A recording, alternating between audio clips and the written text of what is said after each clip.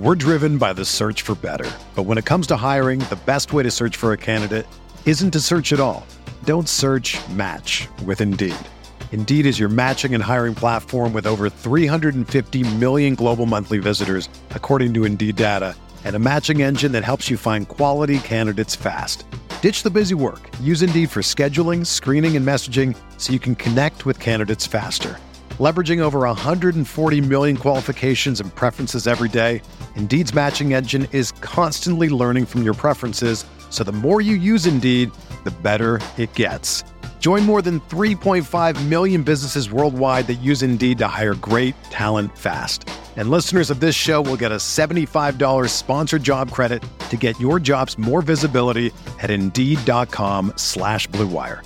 Just go to Indeed.com/Blue Wire right now and support our show by saying that you heard about Indeed on this podcast. That's Indeed.com/Blue Wire. Terms and conditions apply. Need to hire? You need Indeed. This podcast episode is brought to you by Coors Light. These days, everything is go, go, go. It's nonstop hustle all the time. Work, friends, family, expect you to be on 24/7. Well, sometimes you just need to reach for a Coors Light because it's made to chill. Coors Light is cold lagered, cold filtered, and cold packaged. It's as crisp and refreshing as the Colorado Rockies. It is literally made to chill. Coors Light is the one I choose when I need to unwind. So when you want to hit reset, reach for the beer that's made to chill. Get Coors Light in the new look delivered straight to your door with Drizzly or Instacart. Celebrate responsibly. Coors Brewing Company, Golden, Colorado.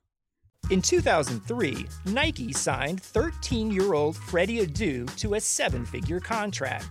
But Freddie didn't live up to the hype. He has turned down every single documentary project looking closely at the details of his career. Until now. People are going to look at everything you did because of the hype surrounding your arrival and what they think you can be. I'm Grant Wall, and this is American Prodigy, Freddie Adu, from Blue Wire Podcasts. What does Cincinnati do now? Can Frank Gore carry teams across the goal line in the fantasy playoffs? And is it time to rethink the quarterback position in fantasy? We're talking all that and more on RotoViz Radio. What's up, RotoViz?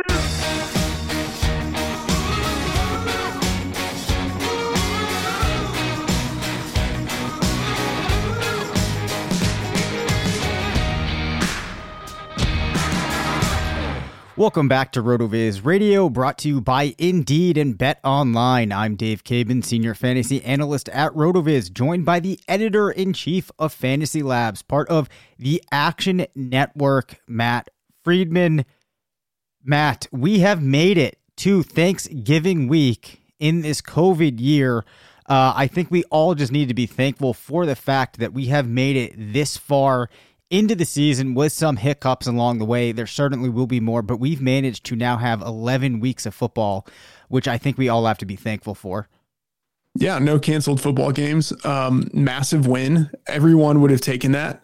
Even if you had said you get only 11 weeks of football, I think in July, everyone would have taken that and just been happy. So that we are at this point is a massive gift. And it looks like things are, obviously COVID is picking back up, but it looks like the league is going to carry on. So, I think we're going to get 16 games for every team. Yeah. So you have to be thankful for that. It has really played out despite the hiccups that there's been. Overall, it's gone from a getting the games played perspective smoother, I think, than I was expecting. So that has been impressive. I had a fun clip I was going to play for everybody. However, though, Matt won't be able to hear it when I play it. I'm going to put that on to the end of the show, but I'm going to give you a quick Thanksgiving question. Then we will get into the football.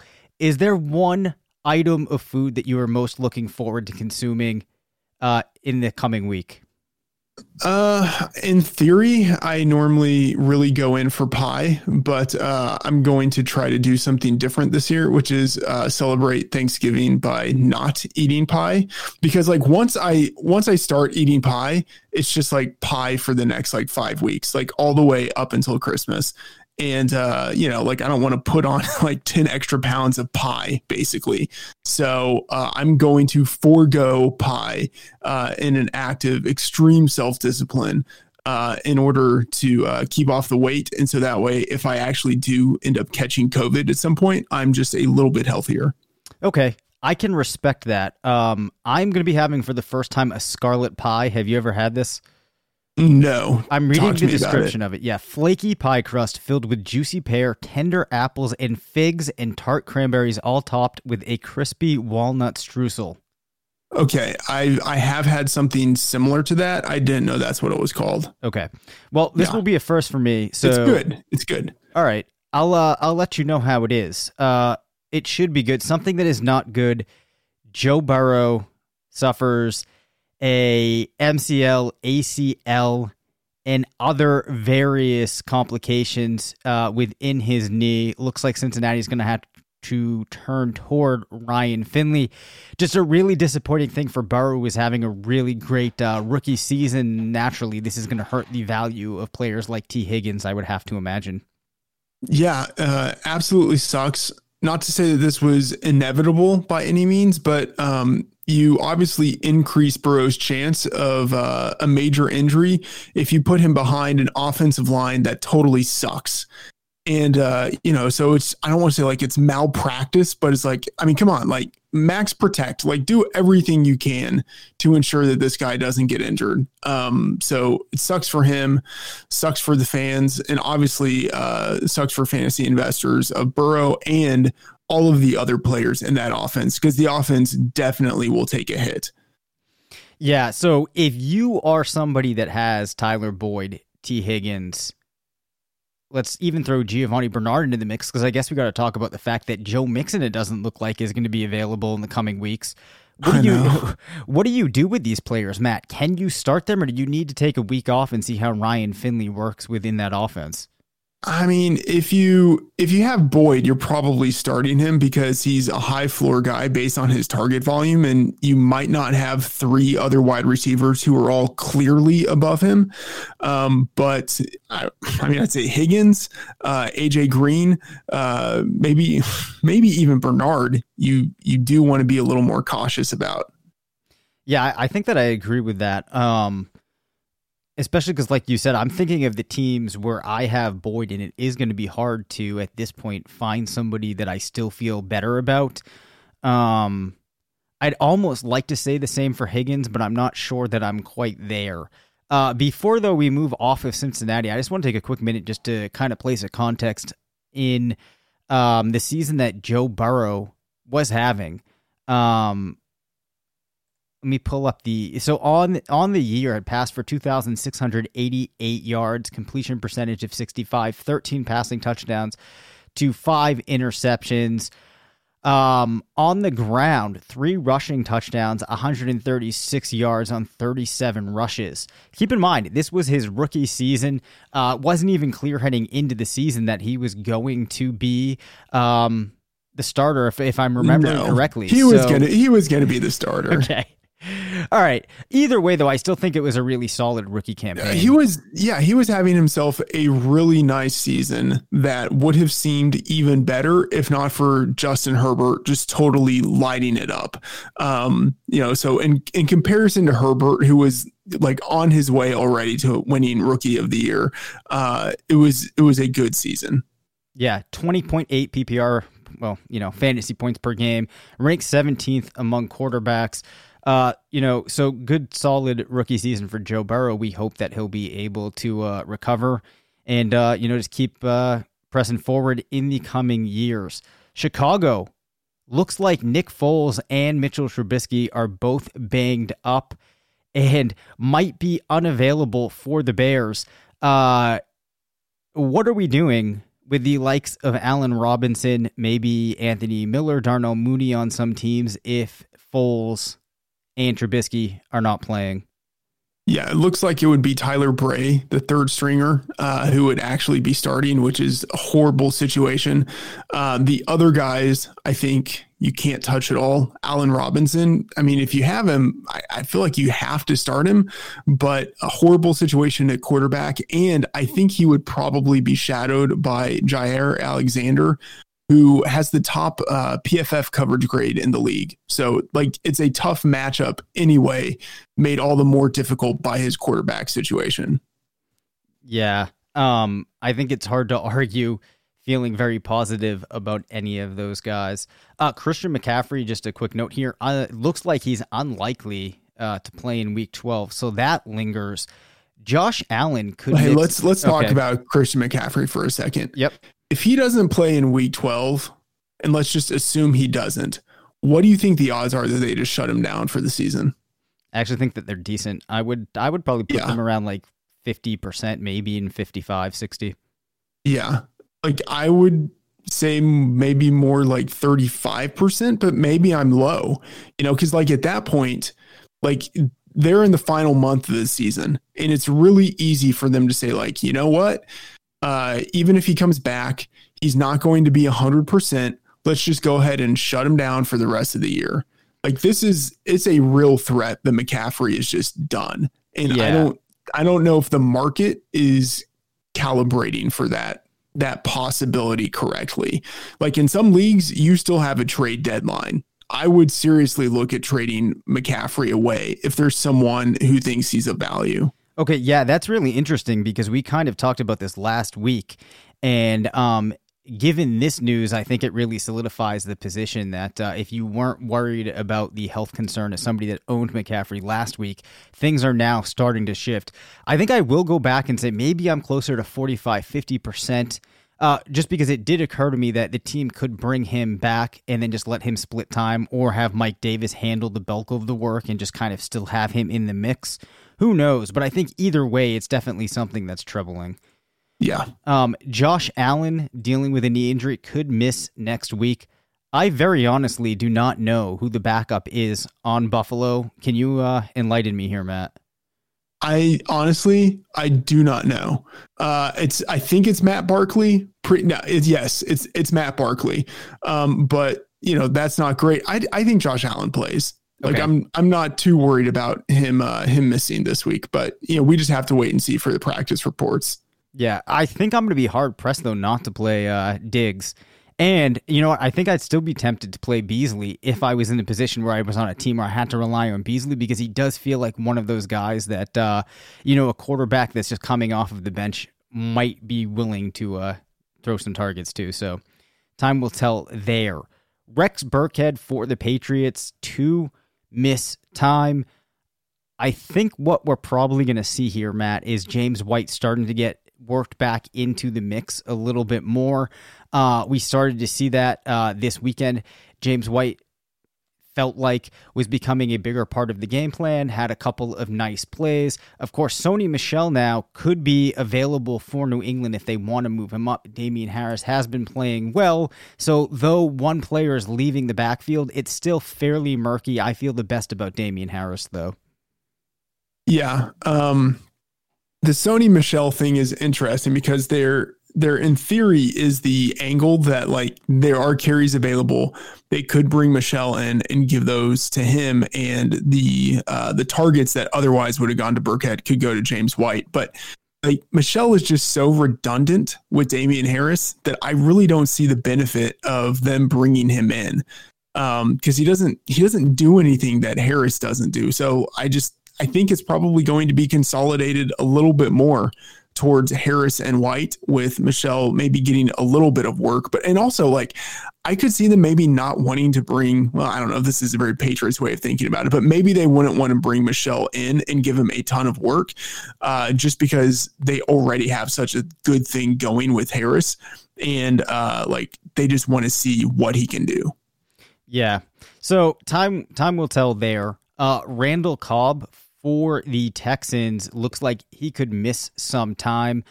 We did see Kiki Kuti score a touchdown, his second on his career, kind of getting back into the mix.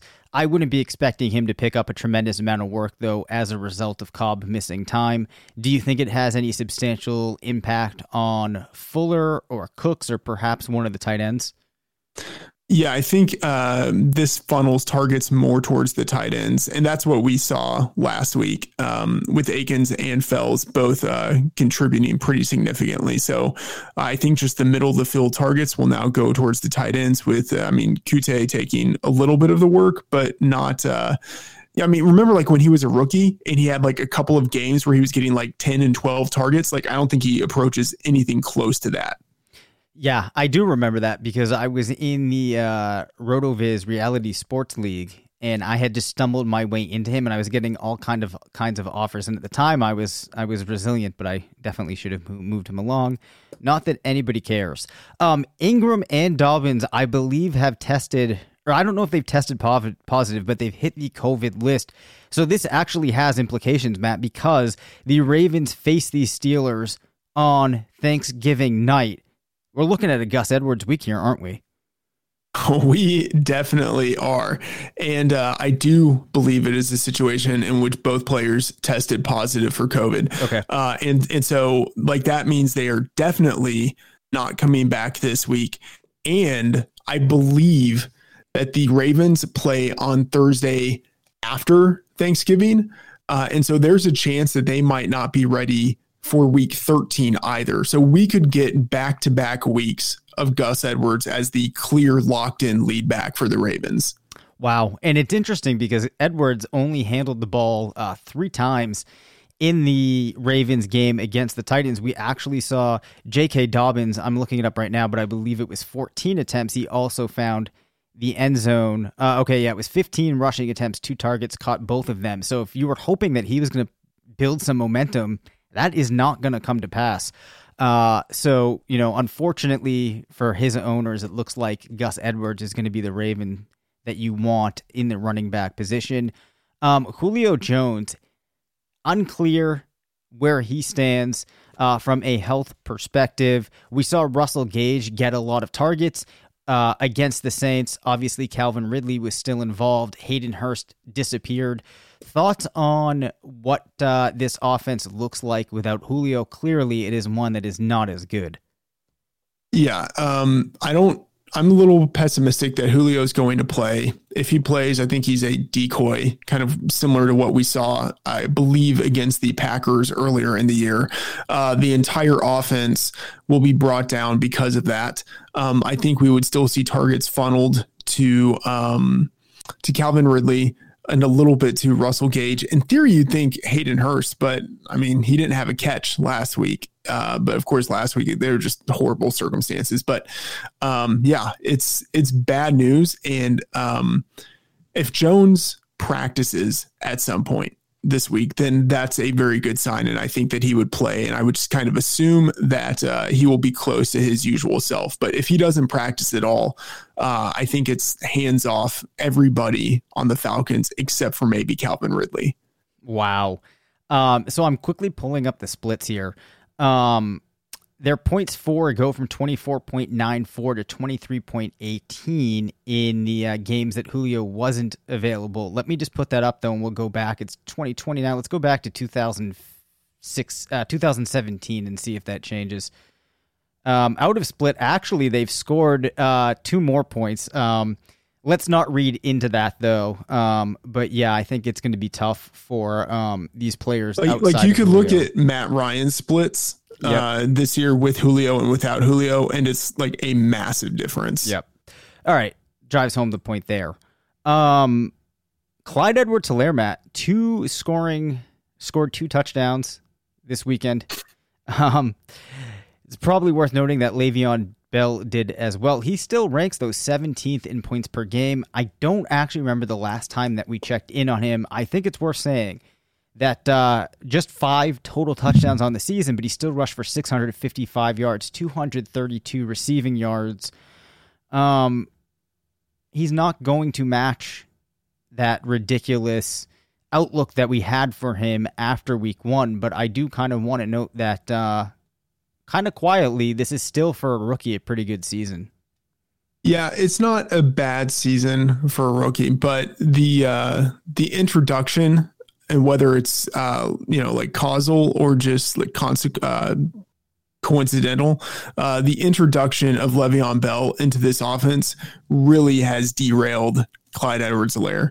Before that, he was pacing for, I don't know, like 1,200 to 1,400 yards, and the touchdowns were going to come. He has scored 3 touchdowns in the past 2 weeks, but from a yardage perspective, he's just not getting the usage to be, a weekly consistent contributor, which is really frustrating. But yeah, if you put it all together, by the time the season is done with, we still might have a guy with, like 1,200 yards who has 8 touchdowns. Like that's pretty good. Yep. And I think that it might in some ways present you an opportunity to go out and try to get him. I think if I'm on a team that's not competing, I might be interested in moving a couple of my guys to get to, shift back, try to get some youth, go after CEH. What do you think? You think so? I think everyone's still going to be pretty optimistic about him next year. Like people who were bullish on running backs, I think as long as those guys do something in their rookie season, they still are pretty bullish on them in their second year. I think people will still be optimistic. Like by the time the season gets back around, people will be optimistic about Edwards-Helaire and Jonathan Taylor. Like maybe actually now is the time to buy low on them. But by the time the season comes back around and people kind of have more of an opportunity to look at things with a clearer head and kind of they get excited about these guys and project them forward within the offense, I think people will once again be optimistic on Edwards-Helaire. Okay, so perhaps then I'll frame it as, it might be hard to do, but I'm still going to float out and see if I can go ahead and try to acquire Edwards-Helaire. And then also, you brought up Jonathan Taylor. I think that he likely put some owners on tilt this week. I'm sure a lot of people were worried about him. Ends up getting, 22 rushing attempts, 90 yards, caught 4 of 4 receptions, has caught 26 of 28 on the season. But I think beyond that, he also had some encouraging runs against the Packers, right? So his stock's starting to look up. Yeah, it was a very good matchup for him, but he also did not have good game script just in terms of running. So that he was able to, get 22 carries in that situation is very encouraging. But yeah, entering last week, people were asking like, can I drop Jonathan Taylor? Should I start him versus like Zach Moss? People were very pessimistic about him entering last week. So, and by the way, I threw Zach Moss out there. He was on bye last week, so that's not like a real one, but you get the idea, like that caliber of player. So yeah, maybe people are starting to come around on Jonathan Taylor. Well, I think it was a key performance for a couple of reasons, right? If you watched it, I think it gave you reasons to have a little bit more hope. But even beyond that, I think it shows that there is an investment in this player, and that it does seem like the Colts do not want to just, throw this guy away. They want to try to keep, plugging forward with him and hoping that they can get him over that hump. So I was pretty pleased to see that. Frank Gore scored a touchdown, Matt. Can you believe it? Another season with a Frank Gore touchdown, and it's looking like with LaMichael Pirine out, Frank Gore is going to step into that bell cow role. Is he winning teams fantasy championships in 2020? I really don't think so, but at this point, you never know. Like, who else is there at this point in New York? I can't. Ty Johnson, maybe, like, is he the number 2 back at this point, I believe, for the Jets? Yep. It is a situation where you could see Gore get 70-75% of the backfield opportunities. Now, obviously, this is not the type of offense that you're going to be excited about, but at this point, how many more chances do we have, especially if you're playing the waiver wire or if you have budget dollars left? How many more chances are we going to have for a player stepping in a role like this? That's a key question. I don't think that there's going to be many more. So how much of your budget do you put down on Gore? I feel like if you need a running back and you're in dire straits on your team, I still don't know if I'm going more than half of that budget, Matt. Do you think that's too low? I think that's probably about right. I mean, the question is, are you actually going to be starting Frank Gore if you add him? You know, like if you really do need him, and he's so much better than the other guys on your team, then and he actually makes a difference in terms of making the playoffs or not, then, you know, if you do that evaluation, at that point you spend not everything, but pretty close to it. Yeah. That's probably fair. Do you agree, though, with the thought that the chances at this point in the season now of finding other players that could emerge and be available that are going to have similar roles is really diminished?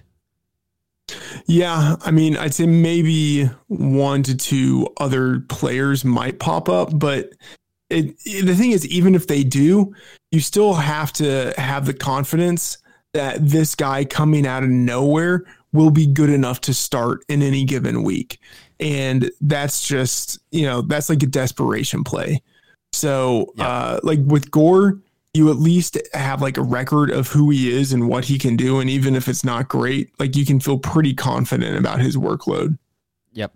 So the backs recently that have emerged, so we have Kalen Ballage. Is it Salvin Ahmed? Is that how I'm supposed to say it? Yeah. He scored 12.4 points for Miami, only 43 rushing yards, but went 5 of 6 receiving for 31 yards. It feels like both he and Kalen Ballage are going to be usable until other pieces return in their backfields.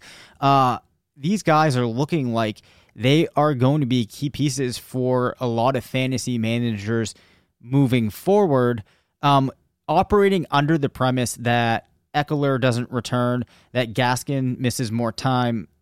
Am I correct in that statement that these guys are looking like, some key pieces for some teams that are going to win championships?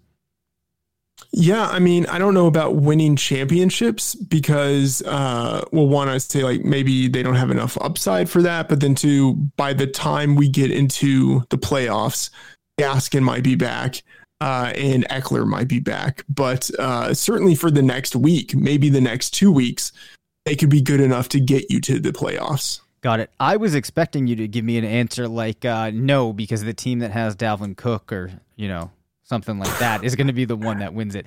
Which, like, after I asked, you can see I'm searching here to give people hope, Matt, that they're taking home championships. Let's talk about Taysom Hill. Before we get into the performance, your thoughts on Sean Payton going against Jameis Winston, sticking with Taysom Hill. I know a lot of people really did not like this decision. I mean, I guess Sean Payton knows more than I do. So, big surprise. But I don't know. I mean, I thought Jameis, like entering the game, I thought Jameis would give the Saints more of an opportunity in terms of throwing to be able to attack the defense. Taysom Hill evidently is good enough at doing the Drew Brees impersonation, and he has the running capability that neither Brees nor Winston has. So, I mean, he feels like Tebow, except actually maybe a little bit better. Yep. So my thoughts on this were when everybody was pushing back, my gut would tell me, or when I first think about this, they should definitely go with Jameis. Don't toss this gimmick player back there. However, though, I do think we need to keep in mind that this is Jameis Winston, and all signs point towards this guy not being an exemplary person, football player. A lot of bad adjectives that you can attach to Jameis Winston. So I can't help but wonder, too, if that somehow factors in. And when you need to turn this offense over, you just don't have that trust in him. Then there's all the interceptions from last season. And maybe you just figure you can put Hill in there and just kind of manage the game well enough to get away with a win, which they did. Unfortunately, though, Alvin Kamara, 13 rushes, did score a touchdown, rush for 45 yards, but just a single target. People are very worried about this. I think that it's fair to be worried about that. Do you agree? Yeah, I think so. Think of Josh Allen And I said, Taysom Hill is kind of like Tebow. Maybe he's more like Josh Allen, in that has that running capability, more accurate, amazingly, than what we saw out of Allen like early in his career. But maybe that's just because of the Sean Payton scheme. But yeah, with Josh Allen and other running quarterbacks, we don't see a lot of passes to the running back, either kind of just by the quarterback deciding to run, and so he doesn't check it down to the running back, or maybe it's just kind of like not part of the design, like the scheme of a lot of the plays that we see. And so Kamara with just one target, Kamara's, if he's not the best pass catching back in the league, is certainly in the top 5. And for him to have just one target like that feels like it's not coincidental. That's kind of part of the new offense under Taysom Hill. And so I would be worried because Kamara is not the best runner at the position. Like, that's not what he contributes.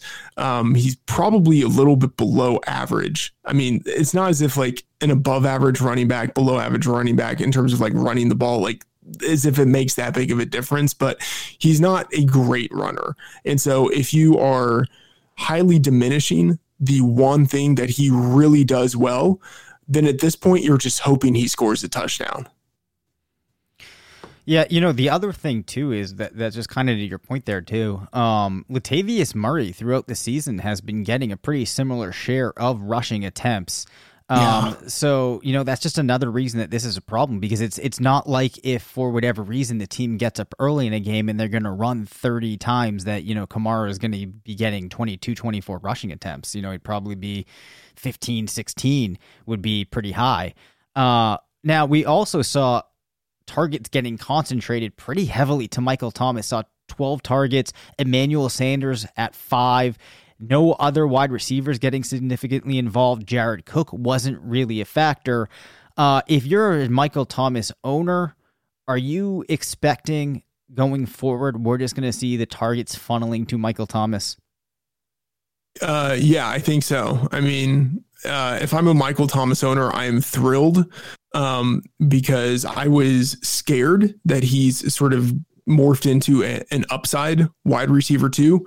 But, with this kind of volume, and I think it almost doesn't matter who the quarterback is, as long as like the targets are going to him. But with this kind of volume, he's a wide receiver 1. I completely agree. So we are going to take a quick break to hear from one of our sponsors.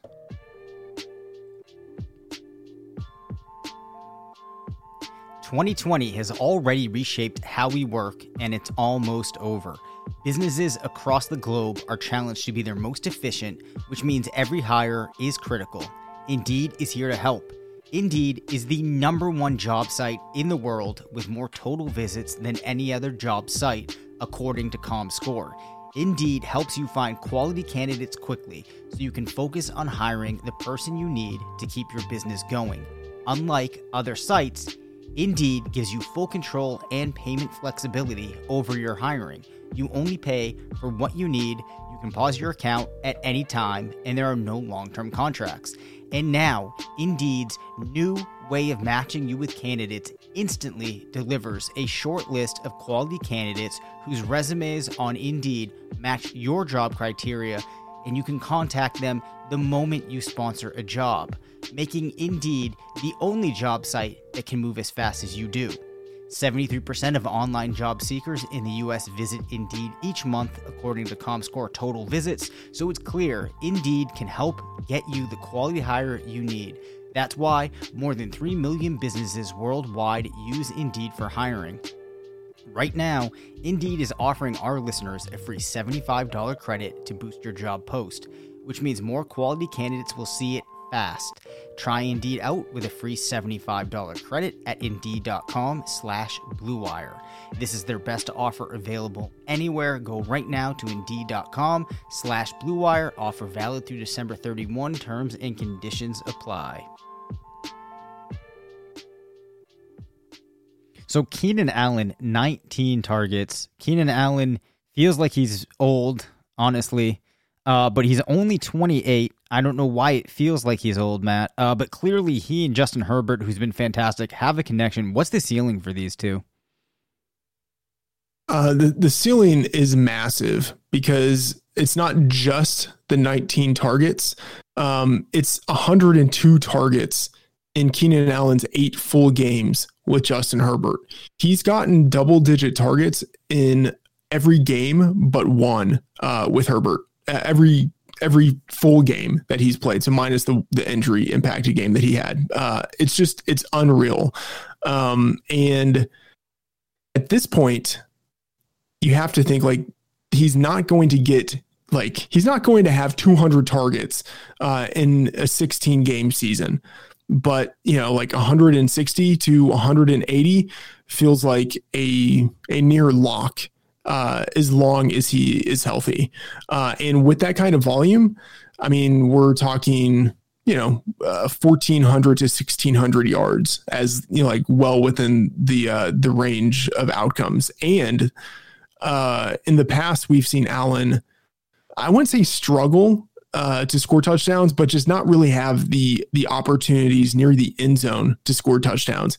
But with the enhanced target volume, and then he's also being targeted just a little bit more in the end zone anyway, he's scoring more touchdowns. So 5 touchdowns in the 8 games with Herbert, 769 yards receiving in the 8 games with Herbert.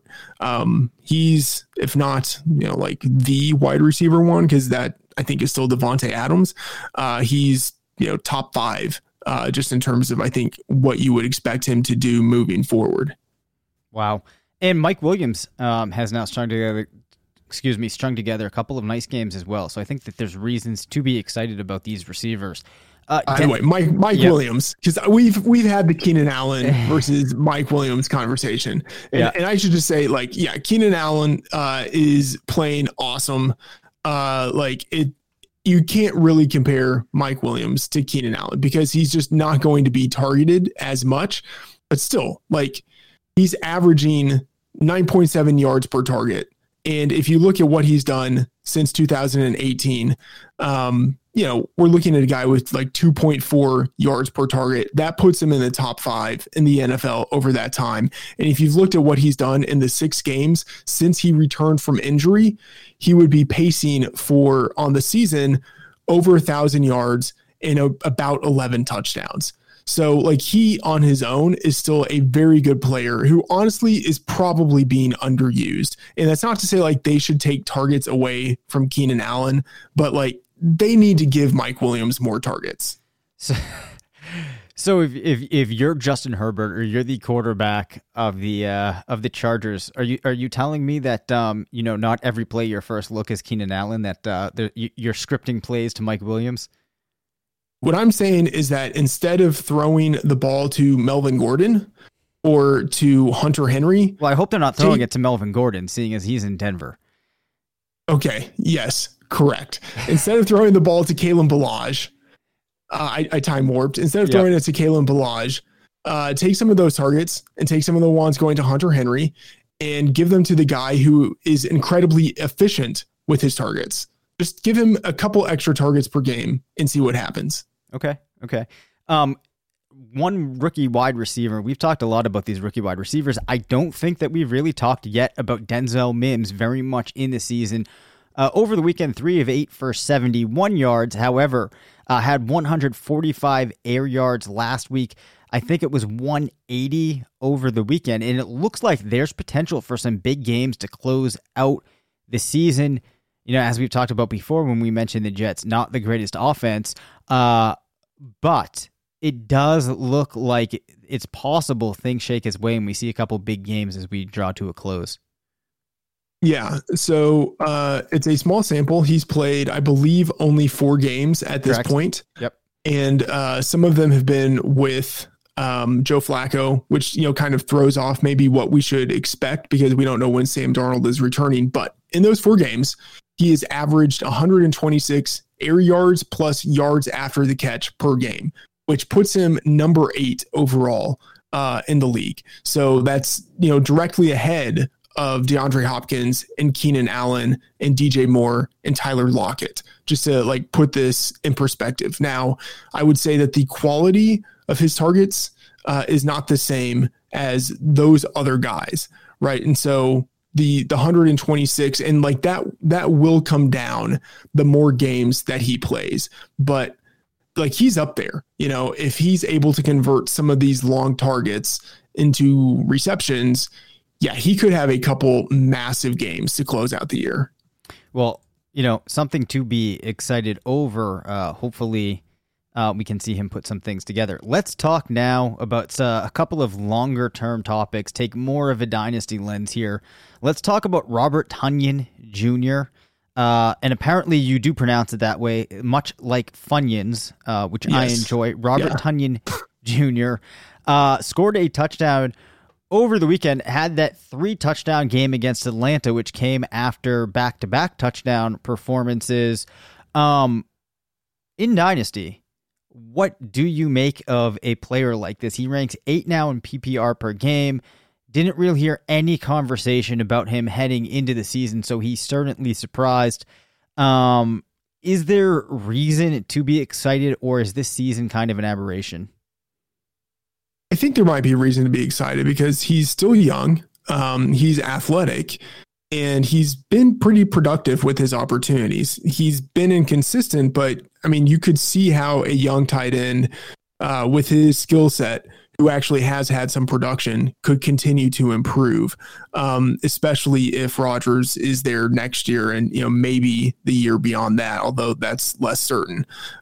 So if you were in a dynasty league and whoever has Tonyan looks at him as, like a high-end tight end 2, I mean, there's not much of a difference between a high-end tight end 2 and low-end tight end 1, but, Tonyan might be a guy who's a low-end tight end 1 who has the ability, potentially to develop into a top-tier tight end 1. So if you can get him on the cheap, I think it's probably worth doing it.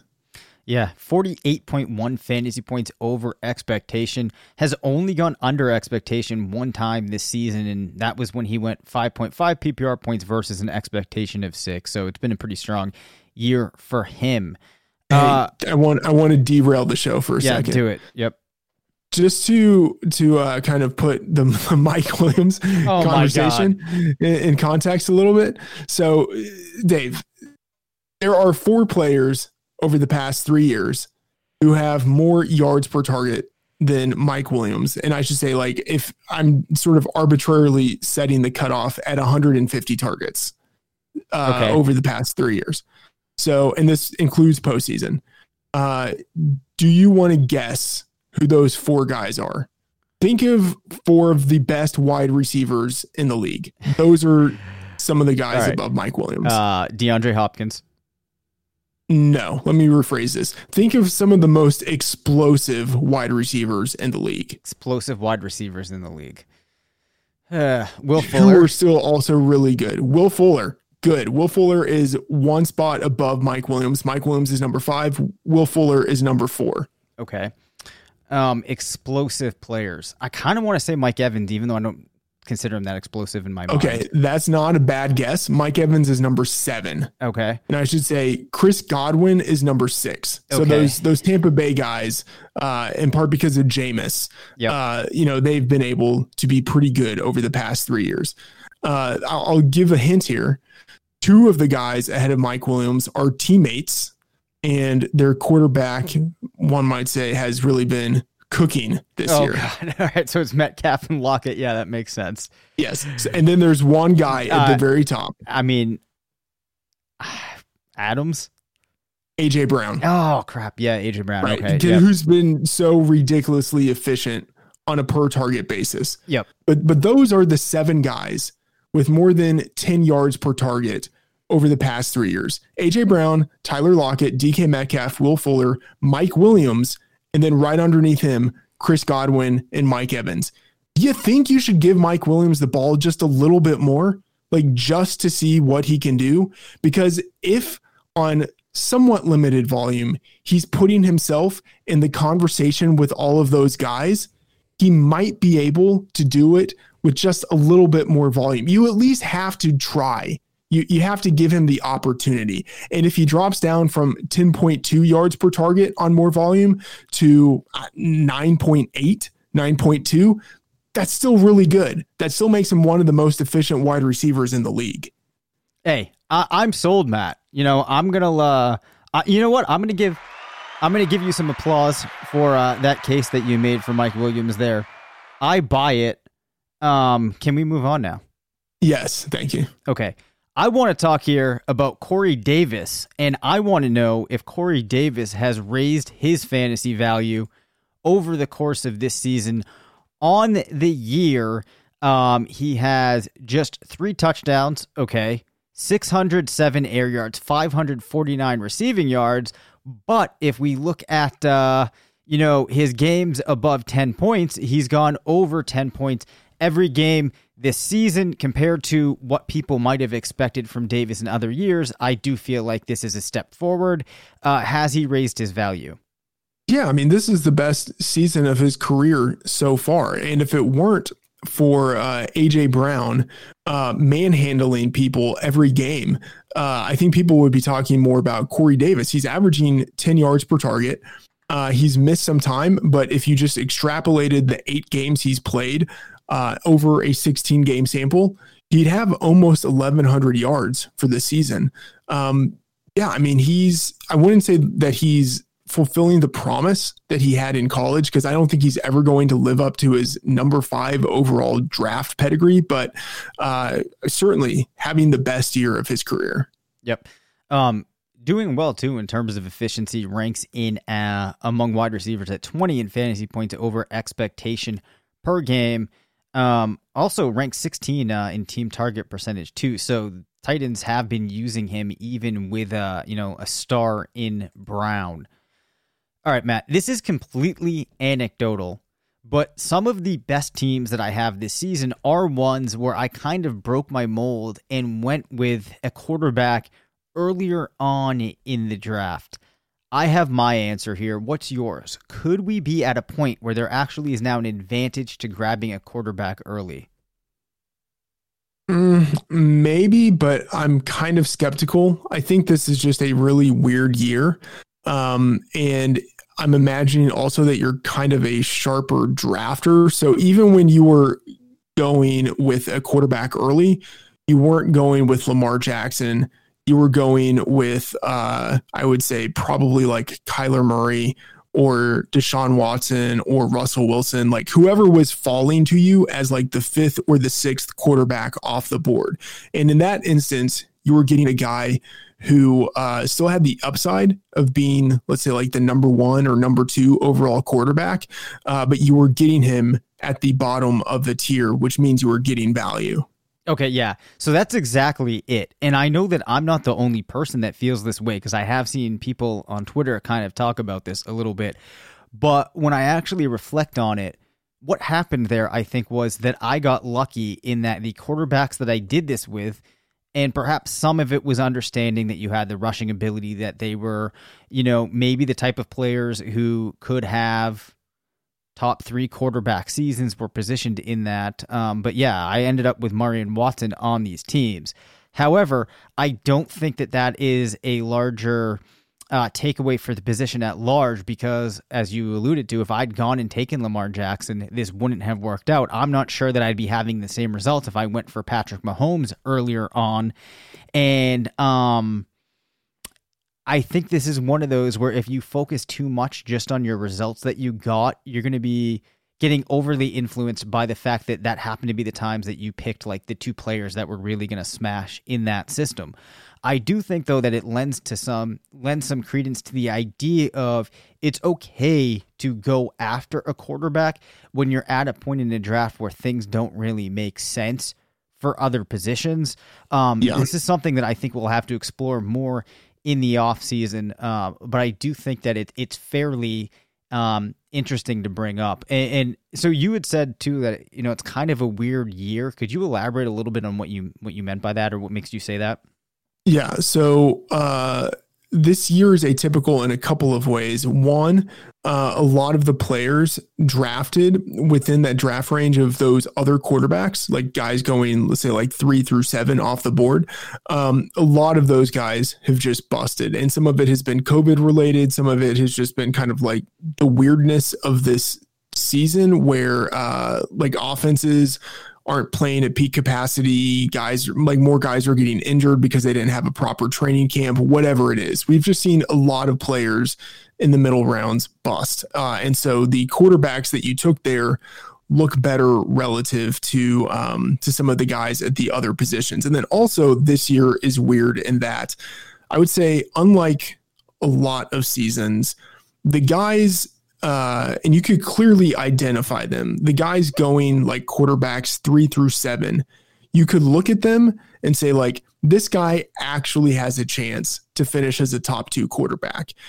Whereas like most seasons, the guys who are going in that range are like more like, it's better to think of them as sort of like guys who are at the top of the low end QB1 tier and not like at the bottom of the top of the QB1 tier. You know what I mean? Like the quality of the guys going quarterback 3 through 7 this year, even before the season, you could identify it. Like the quality of those guys was just much higher than what we typically see in a given season.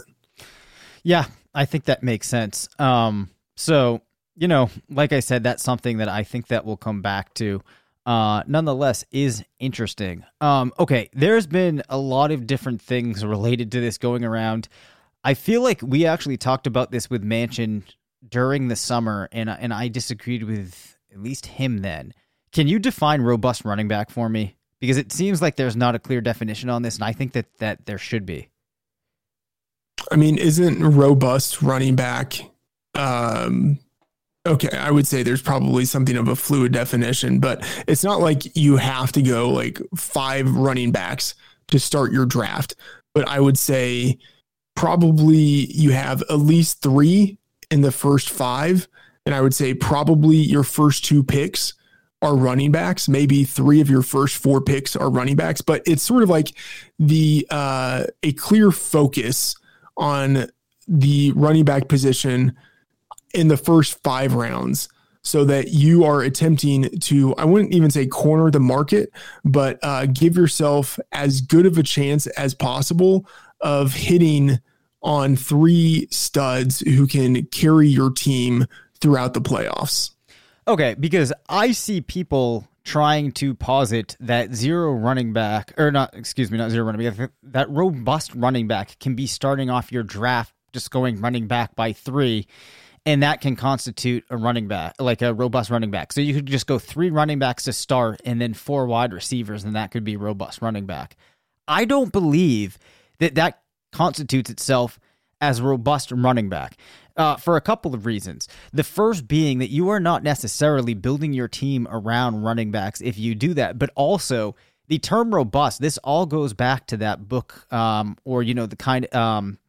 Anti-Fragile, right. Thank you. I couldn't remember if it was that or Black Swan by Taleb.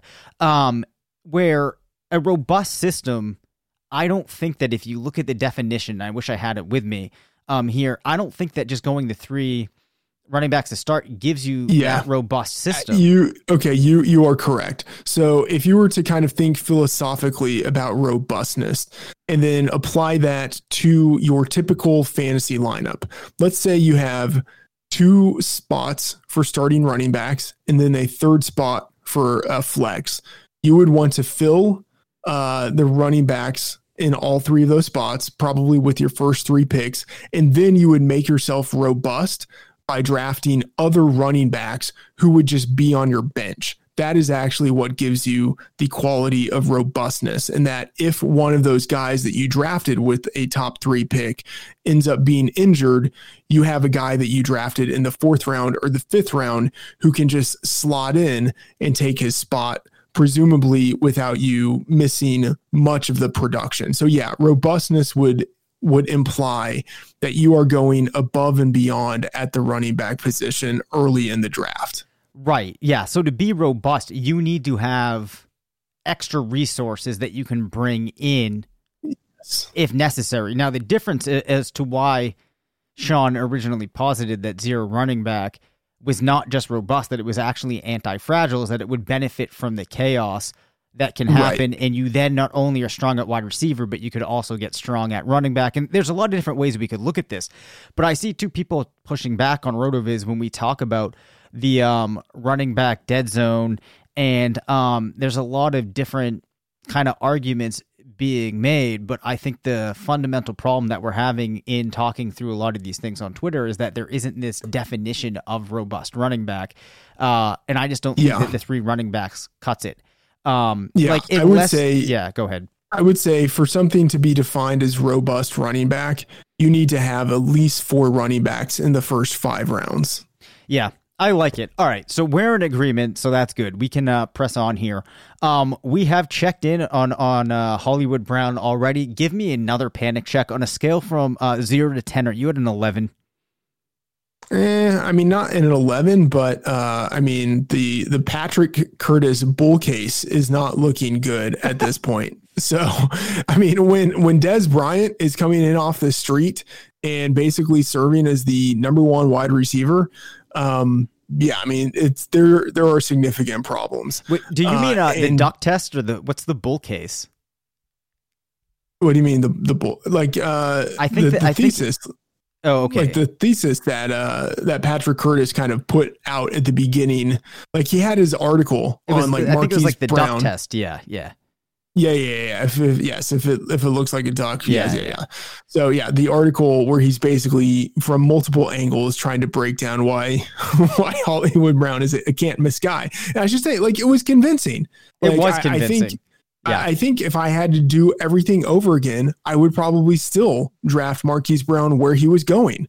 I think more often than not in a circumstance like that, Marquise Brown ends up paying off.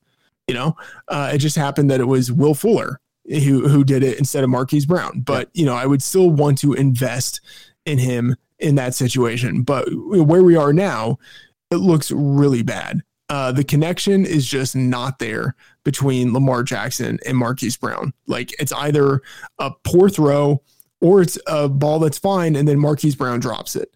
So at some point this has to correct. But I mean, it has to correct with Marquise Brown on your bench. Like you can't put him in your starting lineup unless you were just absolutely desperate. Yep. And I got to be honest too. I was never really sold on Brown, but then Curtis, he's a convincing guy, completely convinced me, and then I started adding him to some teams. I would try to buy low in Dynasty right now. Okay, that's fair. All right. We have talked before, you and I have made, in fact, we even made a bet about Jarvis Landry and OBJ, which I think we can't really evaluate given the fact that OBJ went down. Landry ranks in the 60s, Matt, in points per game at the wide receiver position. Just scored 5 points this past week. We probably already should have talked about this. Was the time to panic on Landry a couple of weeks ago? I mean, no, I think the time to be excited about Landry was a couple of weeks ago when it actually looked like, hey, with OBJ out, you might actually see Landry get the action that kind of approaches what he had either a couple of years ago or when he was in Miami. But I mean, we certainly have not seen that. He's a slot receiver in an offense that plays a lot of 2 tight end sets and runs the ball. Like, there's just not all that much to be excited about. And he will have those occasional high volume games, but he has only 1 game this year with double-digit targets. There's not a lot to be excited about here. I mean, a big part is that he's yet to score a touchdown. If he had scored even a couple of touchdowns, people wouldn't feel nearly as bad. But I mean, I don't think it's a total coincidence. Like, when they get near the end zone, they're just running the ball in because they're a very good running team and they're committed to their running backs. So I don't think things are going to get better for Jarvis Landry. He's not a good athlete. Let me rephrase that. He's not an explosive athlete, and he's going to be 29 next year.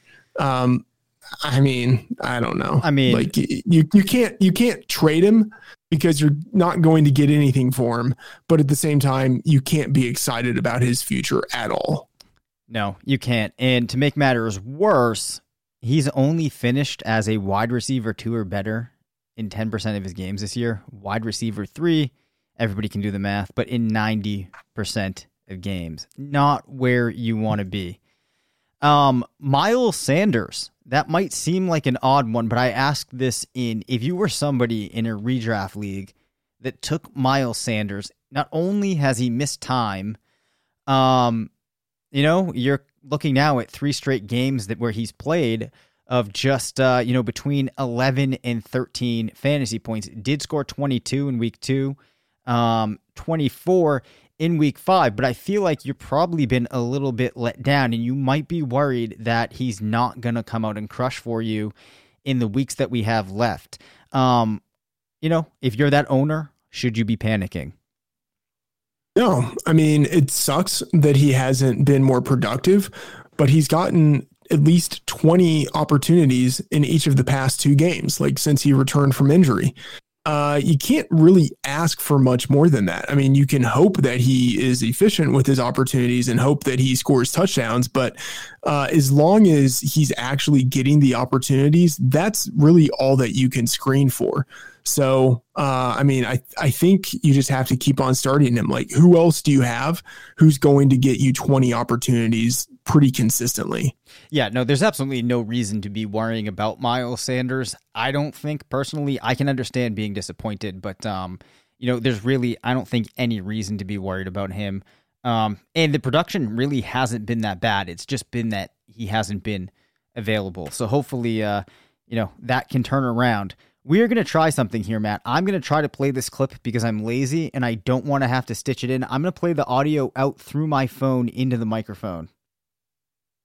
Turducken, right? Yeah. This is a turducken. Are you able to hear that? Yes, unfortunately.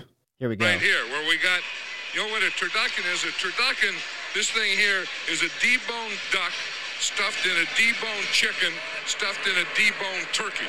With stuffing, now you're talking. And that has 8 legs. All right, that was it. There's more where he discusses it and breaks it down. But, I thought what better way to send people into the holiday week than to play them that real quickly. Are there any wide receiver cornerback matchups that we should be looking for on Thanksgiving? On Thanksgiving in particular, there's that Steelers-Ravens game. And so we've seen Deontay Johnson when he hasn't been injured in the middle of a game, which unfortunately seems to happen every other week. But when he's been healthy, he's been targeted heavily. But we did see in week 8 when he played against the Ravens, he had only 3 targets. He has a tough matchup going against Jimmy Smith on one side, Marcus Peters on the other side. I will be curious to see how Deontay Johnson does this week against a Ravens cornerback group that I still think is one of the best in the league. Got it. Well, I'm really looking forward to that game. I think it's going to be a great way to close off Thanksgiving, which is always a great holiday. We hope that everybody really enjoys it, stays safe, and has a wonderful Thanksgiving. That does it for this episode. You can reach us at rotovizradio@gmail.com. Follow us on Twitter at DaveCabinFF and at MattFTheOracle. Thanks to Indeed and BetOnline for sponsoring the show. And make sure to rate, review, and subscribe. And as always, remember, it's not a fantasy if you believe it.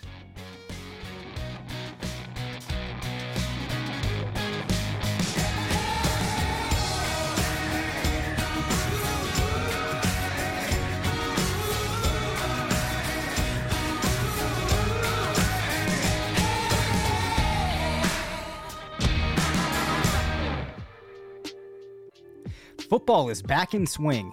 You might not be at a game this year, but you can still be in on the action at BetOnline. BetOnline is going the extra mile to make sure you can get in on every possible chance to win this season. From game spreads and totals to team, player, and coaching props, BetOnline gives you more options to wager than anywhere else. You can get in on their season opening bonuses today and start off wagering on wins, division, and championship futures all day, every day. Head to BetOnline today and take advantage of all the great sign-up bonuses. Don't forget to use promo code BlueWire at betonline.ag. That's BlueWire, all one word. BetOnline, your online sports book experts.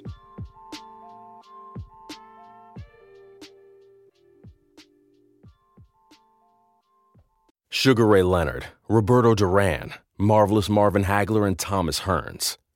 Legends, whose four-way rivalry defined one of the greatest eras in boxing history. Relive their decade of dominance in the new Showtime sports documentary, The Kings, a 4-part series premiering Sunday, June 6th, only on Showtime.